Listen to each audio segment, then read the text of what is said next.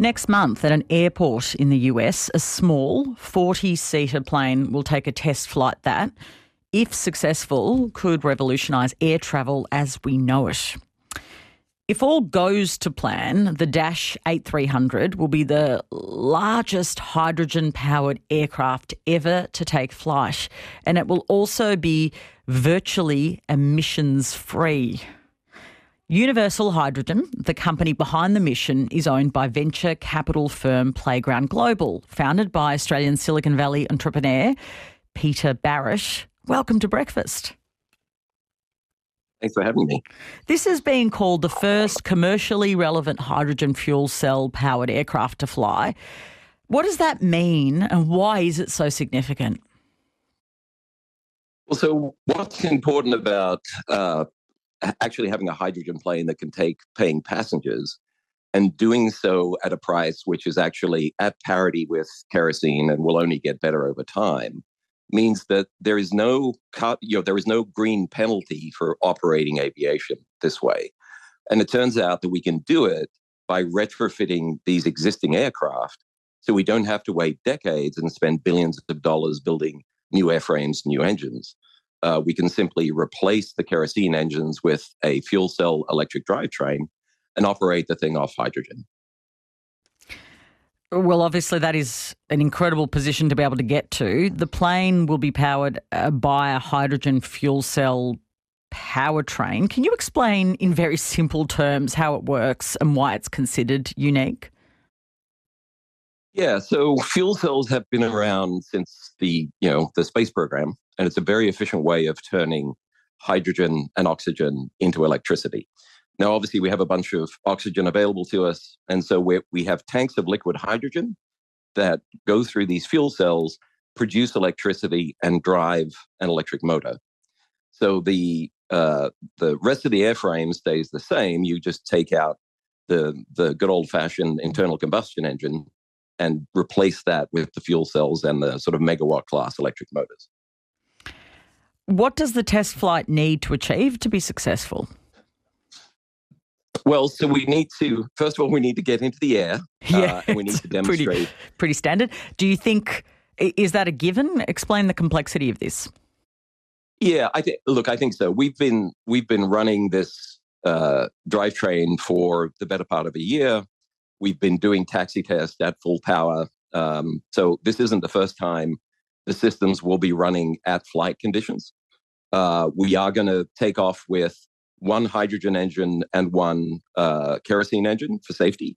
But once we're at altitude, we will basically shut off the kerosene engine and operate exclusively on hydrogen to fly a test pattern.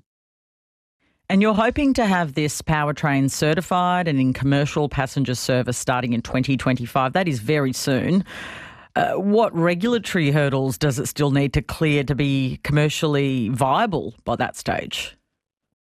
Yeah, obviously the long pole in the tent here is getting FAA certifying this drivetrain.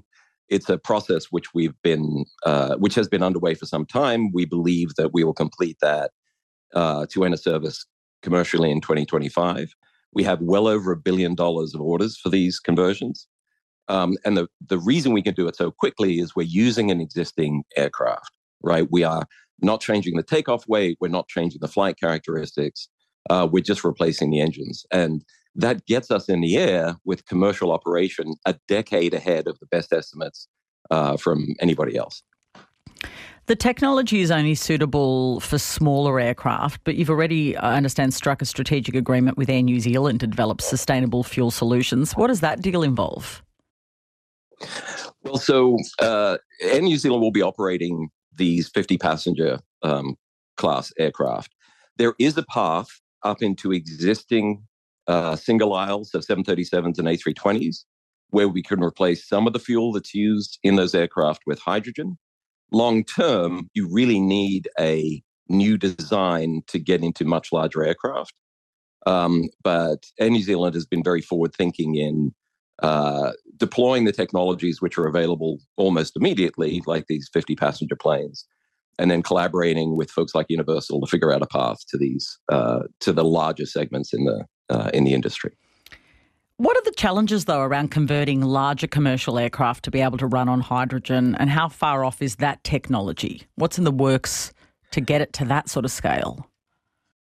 Yeah, so it turns out that you can use hydrogen for a fuel cell electric drivetrain. You can also use hydrogen the same way you use kerosene, which is to burn it in turbines. And so there are a number of development efforts underway. We're collaborating with a unnamed company on one of them in order to convert things that today burn jet fuel that tomorrow will burn hydrogen. Still producing nothing but water out the tailpipe, so still zero emissions. But the fuel cells get you up to about 100 passenger plane. But if you want a 3, 4, 500 passenger plane, then you need to be burning the hydrogen the way you burn fuel. You're in Australia at the moment. How does the work being done in the hydrogen space here compared to the big levels of investment in, for instance, the United States and globally?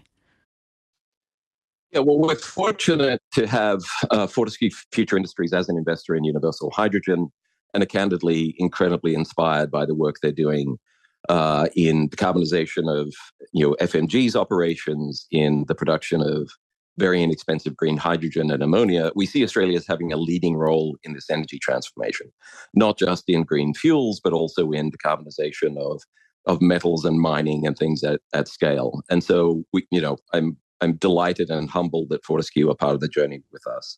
There is a lot of tailwinds for hydrogen in the US. Obviously, there's with the recent Inflation Reduction Act and many billions of dollars going into supporting hydrogen infrastructure and supporting hydrogen fuels has been incredibly helpful for us. That said, I think that Australia has incredible resources beyond the materials and companies like Fortescue, but also has leading scientists in electrolysis, in electrochemistry, in physics, in quantum. That's Australian Silicon Valley entrepreneur Peter Barrett. He's the founder and general partner of Playground Global, the force behind Universal Hydrogen. And I know you hear a lot of talk about hydrogen, but I thought that was a good explanation of this particular prototype, this particular first plan, and how it will be executed. Really interesting stuff. Think bigger about the world we live in. Ask your smart speaker to play ABC RN. Hi, podcasters. Just thought I'd give a quick shout out to The Science Show. I read your text, so I know you all love a good science story. Of course you do. So check out The Science Show with the fabulous Robin Williams on the ABC Listen app or wherever you get your podcasts.